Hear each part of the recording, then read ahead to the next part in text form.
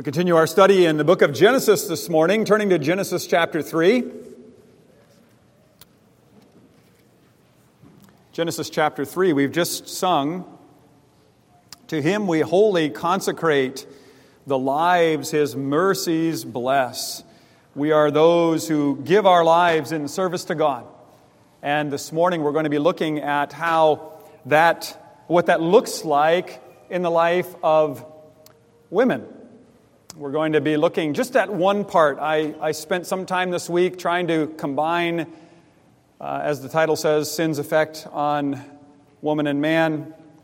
And there's just too much material. There's just too much to say. And if you come away from this sermon, even this morning, saying, "Oh, Pastor, there's a lot of things you left out," yeah, well, join the club. There's a lot of things I had to leave out this morning.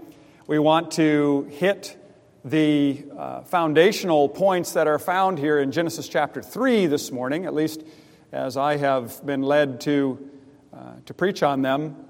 There is much more that could be said. There's a class that could be offered, certainly on that, and much more could be said. But we are those whose lives are to be lived for Him. He blesses us with His mercies. He showers His grace and His love on us. He makes us to share in these things we've just sung, and His name is ever blessed. That is the heart of what I want to talk about this morning as we talk about what it means to live for God.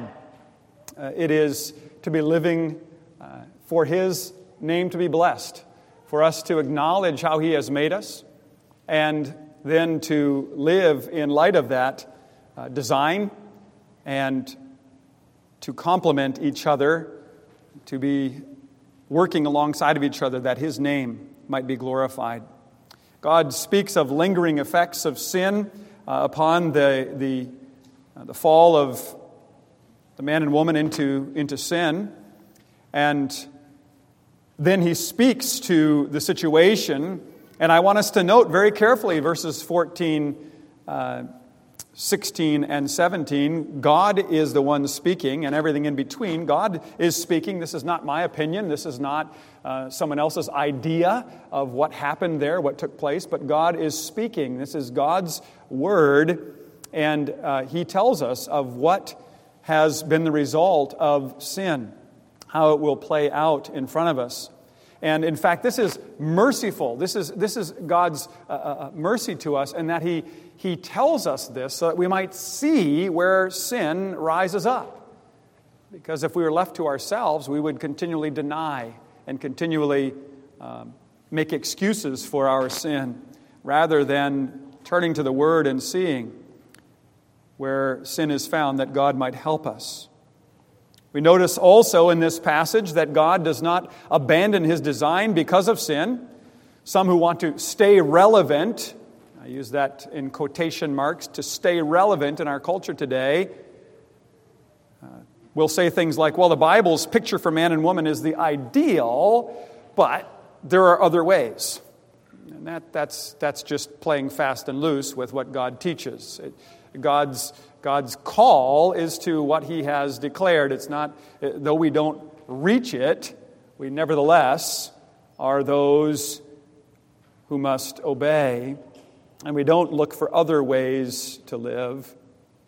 Sin does not change God's design, nor does it introduce other models. The presence of other practices in the Bible, the Old Testament, shows, particularly but even in the New, as Paul speaks to the Corinthians and their sin, shows that man needs a Savior. It doesn't say, well, these are just other ways to live. These are just other ways that we can express our given createdness. No, they're offered as those things which prove that we need to be rescued from sin and shown the truth over and over. As God said, so it lasts, so it endures forever. The man shall leave his father and mother and be united to his wife. And so it is to this day. This foundational principle has not changed because of the fall. Well, let's look then at verses 14 to 19. I'm going to read the entire pericope there, though we're going to be focusing just on the first half. The man and woman have eaten of the fruit. God has come to them to ask them where they are and if they understand what they have done. And they confess that they have eaten of the fruit. And the Lord then turns to the one who led them to sin, the serpent, Satan, and says this. The Lord God said, verse 14, the Lord God said to the serpent, because you have done this, cursed are you above all livestock and above all beasts of the field. On your belly you shall go, and dust you shall eat all the days of your life. I will put enmity between you and the woman, between your offspring and her offspring. He shall crush your head, and you shall strike his heel. To the woman he said, I will surely multiply your pain in childbearing. In pain you shall bring forth children. Your desire shall be against your husband, and he shall rule over you.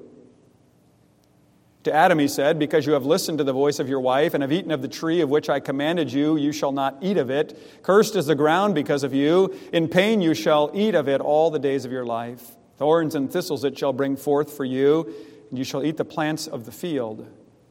By the sweat of your face you shall eat bread till you return to the ground, for out of it you were taken. For you are dust, and to dust you shall return. This is the word of God. The grass withers, the flowers fade, but the word of God stands forever.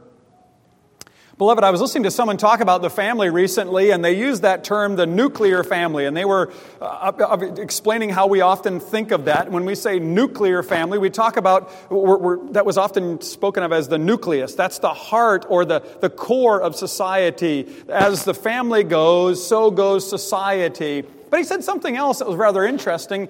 He said the family is nuclear in another sense. It's like a nuclear power plant. It powers civilization. It powers the world. And it has tremendous potential for good to lead the civilization on. But as we know, in power plants, if there is a nuclear breakdown, if there is a break in the shield that protects, there is what we call nuclear fallout. Some years ago, I believe I was in high school, when Chernobyl happened in Russia, they had a nuclear reactor basically break down, and there was nuclear fallout. And to this day, they are affected by that fallout, by that radiation. And the point that he wanted to make as he was speaking about the family in that way is he says, if the family is functioning according to design, protected by God's word, it powers civilization. But if it is in some way corrupted and it is that breaks down, then there is fallout. And that fallout is long-lasting and even fatal. Well, the man and the woman were in the garden to hear God's command, but Satan also heard God's command to the man and the woman. He observed the design that God had given for the man and for the woman, that he was to be the one who worked and kept the garden along with his wife, that he was to be the one who was helped by his wife to do that. And he attacked that design right there. And he continues to attack it. And so we must observe God's call and design to us and for us so that we know what we are to uphold, for the attacks continue to come.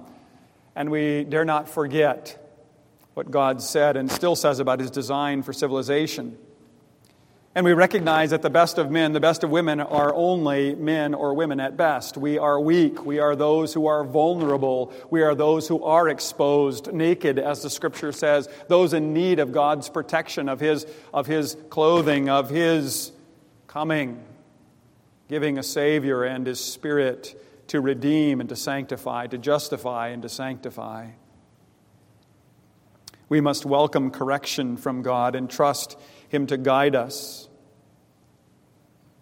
to deliver us from sin's effects. God made man, male and female, equally in His image with different roles. There was potential to develop and power a wonderful civilization if the man and woman obeyed God, but we know what happened. Our first parents sinned, and we sinned in them, we read in the Scripture. The eating of the fruit was no insignificant event, but it had cosmic effect. It had lasting effect. After Adam and Eve ate of the fruit, They knew that they had sinned and they hid from the Lord, and they knew that they were under God's judgment, for He had stated clearly that if they were to eat, they would surely face death. He gave them opportunity to repent, and instead they shifted blame. And to this day, we do the same. We shift blame and make excuses for our sin, but God is just in His judgments, for He created us with the ability to keep the law, and we stand under condemnation of our rebellion. And His Word still speaks clearly, and yet today we still clearly reject it in many ways and resist it in many ways. After they had sinned, God came to Adam and Eve and asked a series of questions. When He had heard their answers and they had explained why they had done what they did, He said, "Oh, I understand. I hadn't seen that. I didn't take that into consideration." No, that's not what He said. That's not what He said. He asked this very simple question: did you do what I told you not to do? Did you eat of the tree of which I commanded you not to eat?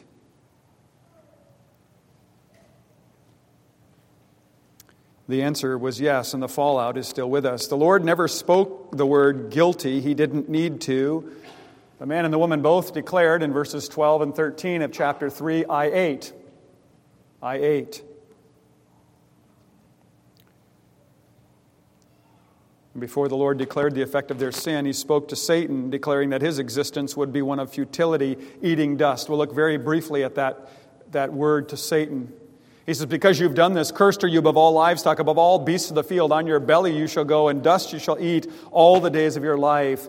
This would be the posture. Satan chose to inhabit a creature which crawled on the ground. And this position of humiliation, this position would be his position before God. He would not be like God as he had believed he would be when he rebelled in heaven, but he would be one who was now humiliated before God, and he refused to repent, and therefore he would go on forever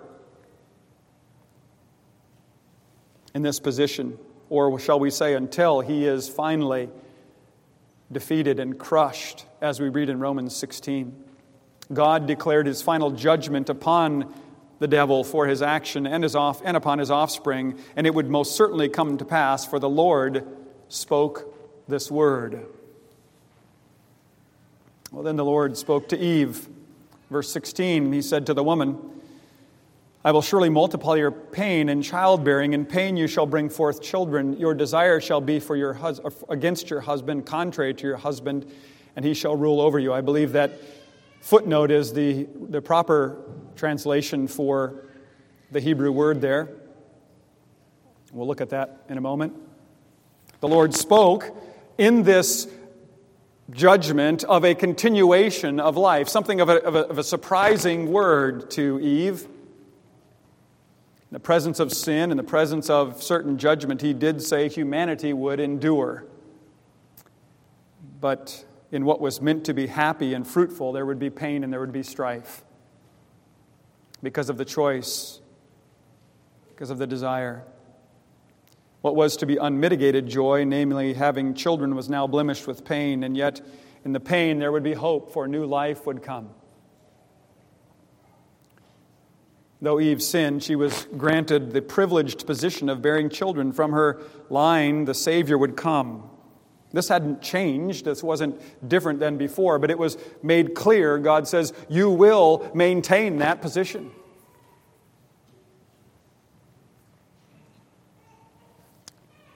Women bear that privileged position in creation, created with the ability to carry a child and give birth to the child.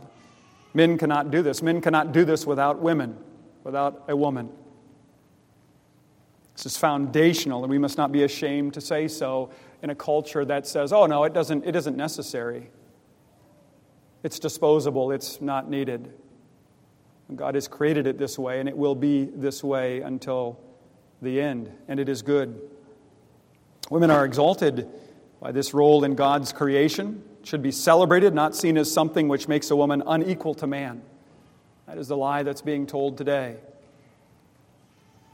In recent years, there are those who say that in order to be for women fully We have to argue for birth control and abortion to make women equal so that they can be equal with man, and that is equally free from getting pregnant and equally free to be out of the home.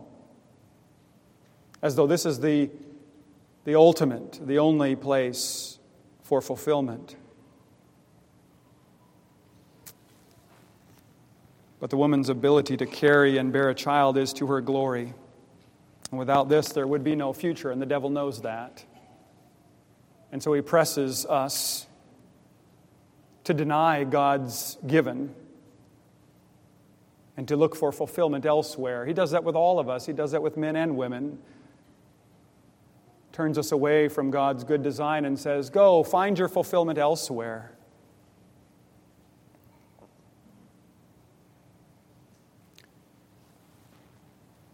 Furthermore, the mother has a tremendous influence on the upbringing of her child. It's a glorious position. It's not an inferior position.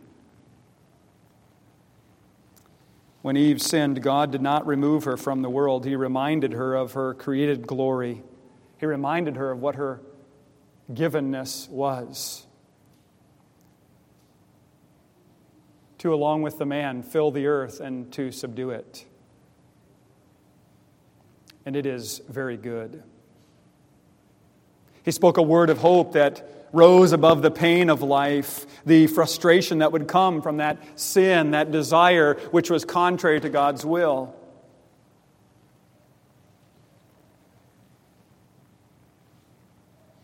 From her would come the Savior of the world.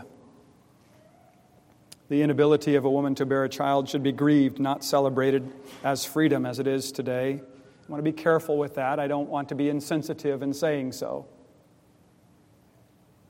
For there are those who are unable to bear children. But I want to be clear. God made women to bear children. Satan's deception of Eve did not destroy God's plan. He magnified His glory. God magnified His glory by showing Himself greater than the devil and saying, my plan will endure, and from my guidance, from my providence will come the one who will deliver my creation from this fall. And Satan will be crushed. Satan intended to separate man from woman because he took note that the family is the engine of civilization and the unit that fulfills God's creation mandate found in Genesis 1:28. He wanted to get women and men to deny their sexual design, to reject God's plan, because he wanted to sabotage God's creation. He failed, though he does not cease from continuing to attack. The Lord also said to Eve, your desire shall be contrary to your husband, and he shall rule over you.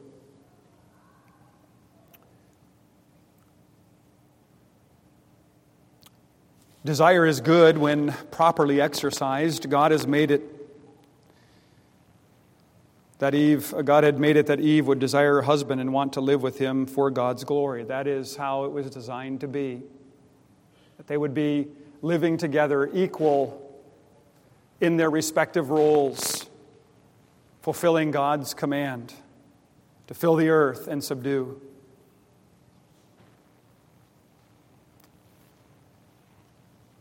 But Eve's sin bore the fruit of independence, to be contrary, to be opposing her husband. God had brought Eve to Adam to serve as his helper. That term today is seen as a derogatory term. That term is seen as a term of inferiority. But we want to be disabused of that notion, for we recognize that without the woman, the man could not fulfill God's decree, and without the man, the woman could not. God's perfect design is that both are equally in His image for His glory. When Paul spoke of Eve in 1 Corinthians 11, he said that she is the glory of man. We don't have time to to do the exegesis on that passage, but her call to help the man is a call to live in a way that would bring God's plan to fruition. To live in submission to Him, along with Him, that together they might glorify God in their proper roles.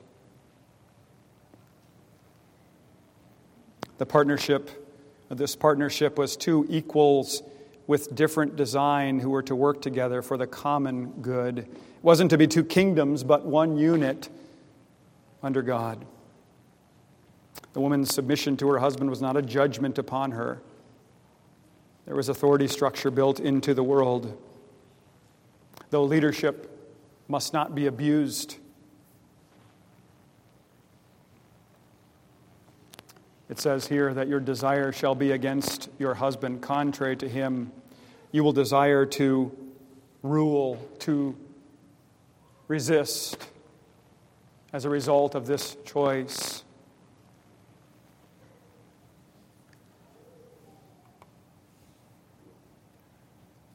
When Paul looks back upon the teaching in this first book of the Bible, when he writes to the Ephesians, he states very clearly what God's purpose was as the Spirit guides him. Ephesians chapter 5. He indicates that God intended for a man to marry a woman, to be in marriage, and that it ought to had to have a certain order to it.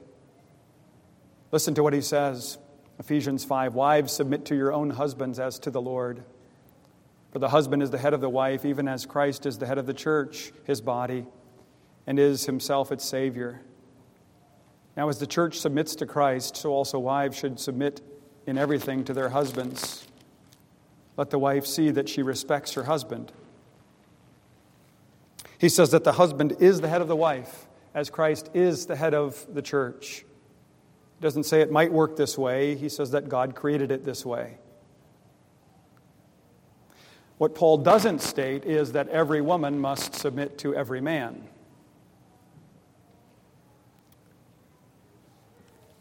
He says the wife must submit to her husband. There's to be an intimate bond where both recognize their role and submit to those roles together in Christ. There are examples of abusive men and abusive homes. They must be recognized as sinful. But they are no grounds for rejecting the teaching of God's Word in Ephesians chapter 5. Sin is to be corrected. It is to be disciplined. Man is not to dominate and enslave. We'll look more at that next week. But as God's children, we submit to God's design for us, male and female. He is our head. We dare not rebel against Him and think we will be fruitful, that we will be blessed, that we know of some better way. The Lord has given man the position of headship under Christ, and that must not be overthrown. Authority is a part of the creation, though our world hates it today. The effects of the sexual revolution have been devastating. Not just in the home, where home is increasingly an odd term to people, but in our culture. Put it in another context. If some years ago you would have been stopped by a police officer and the police officer would come to your door for breaking and speak to you of breaking law, there would be recognition that that person was necessary and good. This authority was necessary to keep the peace, to keep order. But increasingly we see people doing what? Shouting at law enforcement, defying authority, declaring that any hindrance to any expression that they would give in their lives for the full authenticity of themselves treats them as less than human. Whatever that term means today, and it has many definitions in the world. We hear people shouting about tearing down the system because the law treats them as those who cannot think for themselves, they say. Well, God in His authority don't make us less human, but help us to see what it means to be human, equal image bearers with different design for the common good. Interestingly, our world talks about how it wants diversity. It says we must tolerate and celebrate all differences as equally valid ways of living, but when contradictory paths run up against each other, we can't just turn off our minds. When things come side by side and one negates the other, when one attacks the other and consumes it, we can't say, oh, those can coexist and that will be fine. We must declare what is the right. We must call this train wreck for what it is and present it as such. It is interesting that there is one thing that is not tolerated today, and that is truth.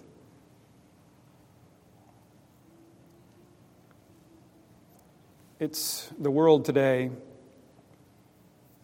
if it spoke clearly about what it wants, would say this: I want everyone to think like me and agree with me and let me live the way I want to live. The world under sin refuses to be corrected by the truth. It sees truth as oppressive. It makes truth appear racist, homophobic, or sexist, so it doesn't have to obey.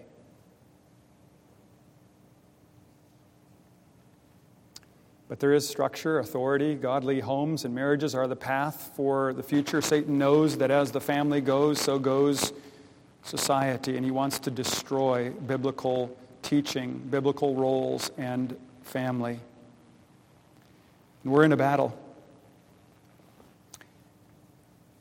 Education, politics, our civic life, all are at odds with the family. Redefining terms, redefining superior, inferior, redefining equality, redefining what it means to be human, what it means to live in partnership. And then we say, now government, you tell us what's legal and what's not legal. And the government says, we don't have the ability to do so. We function according to the law, and you don't want the law. You want to do as you see fit. And then you threaten that if we don't do what you want us to do, we'll vote you out. A subtle attack for what is really going on in the hearts of unbelievers. They don't want God. They don't want His authority. The family must be supported and promoted, and proper roles. We don't have time to look at how that affects men today. We'll look at that next week, Lord willing.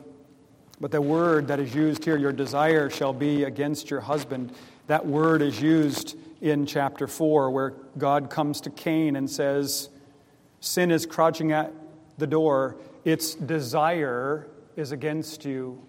Sinful desire is not for you, it's against you. It seeks to tear down and to break down and to destroy. And he says, but you must rule over it. You must master it, it says in the NIV. Today we see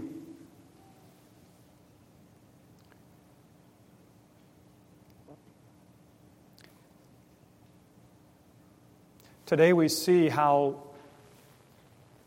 this particular verse is coming true when it says, your desire shall be against your husband, and he shall rule over you. We have destroyed the category of husband and wife. We have now made it the battle of the sexes. What we see in magazines are women on the front trying to look desirable, reversing what is taking place and saying, I want control, knowing that man is a visual person and therefore saying, don't you desire me? And dangling it there and saying, but you can't have this. And that is not how it's supposed to be. The woman is to be attractive to her husband, and the husband is to protect his wife. We are to be careful how we dress. We are to be careful how we act, lest we think that we are somehow in the driver's seat because we have others looking at us.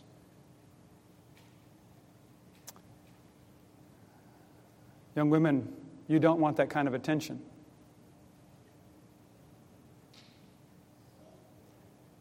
The kind of attention from men who are simply looking for physical interaction, but that don't want to lead well.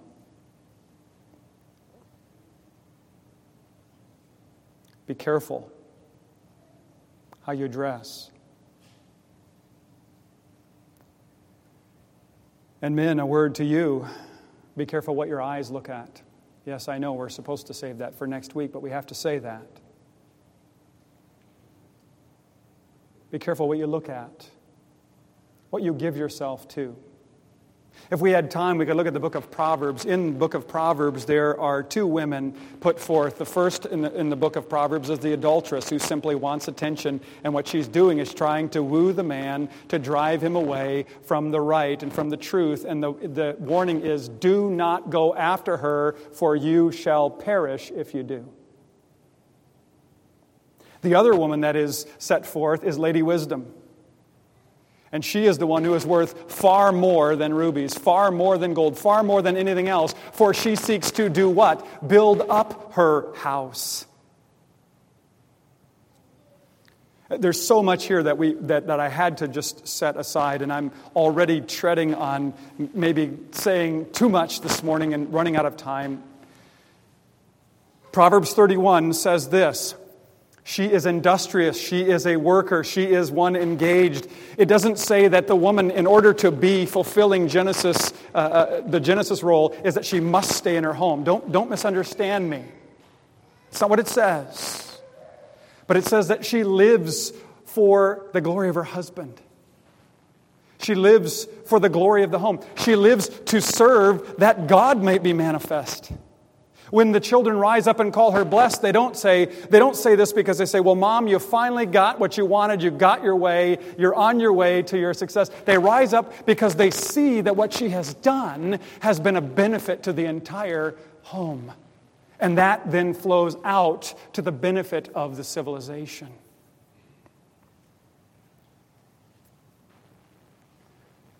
That submission doesn't make her inferior. That position doesn't mean she is less than the man.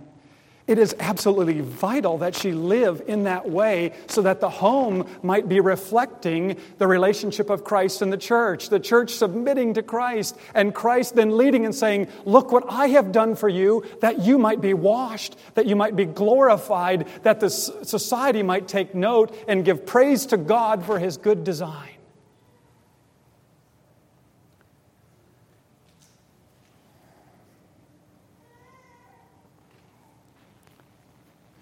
Christ came to restore our glory. Don't misunderstand. I don't mean that we're more glorious than God, but to restore the glory that God gave, made in His image. Christ came to restore our glory.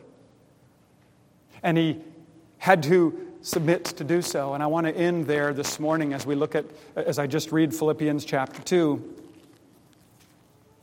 As I said, if you have more questions, believe me, they've all gone through my head this week, and we just don't have time to cover them this morning. But Christ came submitting to the Father. And I have to make this point. Does that mean He's inferior to the Father? By no means. That is heresy.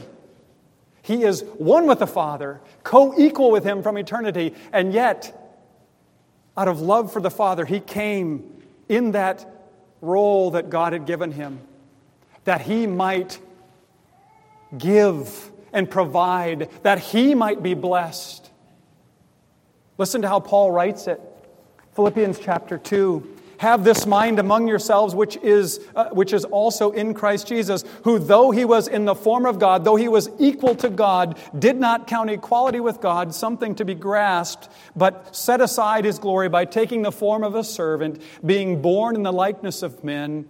Being found in human form, He humbled Himself by becoming obedient to the point of death, even death on a cross. Laying down His life. That God's treasured possession, His people, might be redeemed. His desire was to fulfill the role that his Father had given to him. He was the offspring of the woman to whom we look through our suffering and pain. Jesus was not robbed of anything in his submission to his Father. He considered it all joy to live for the Lord. He was one with the Father, equal to him from eternity. His glory was in his giving of himself that we might be delivered from sin. Because of his obedience, he has been given a name that is above every name. He has been exalted that at the name of Jesus every knee should bow and every tongue confess that he is greater than all men.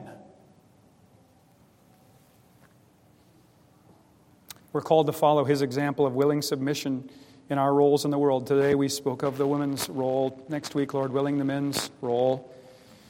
When we do this, it is for our good and God is glorified. And that is our purpose. We live for his glory. The culture that we live in will not applaud this. It will not promote this. In fact, it will try to destroy this. But there is joy and there is fulfillment in obedience. There is forgiveness in Christ for all our disobedience. There is a hope of total cleansing at his coming.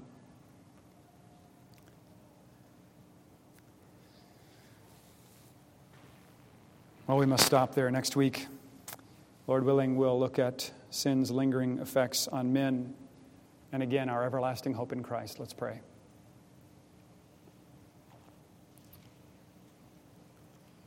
Father in heaven, as we seek to stand apart from the world, to be holy, a set-apart people,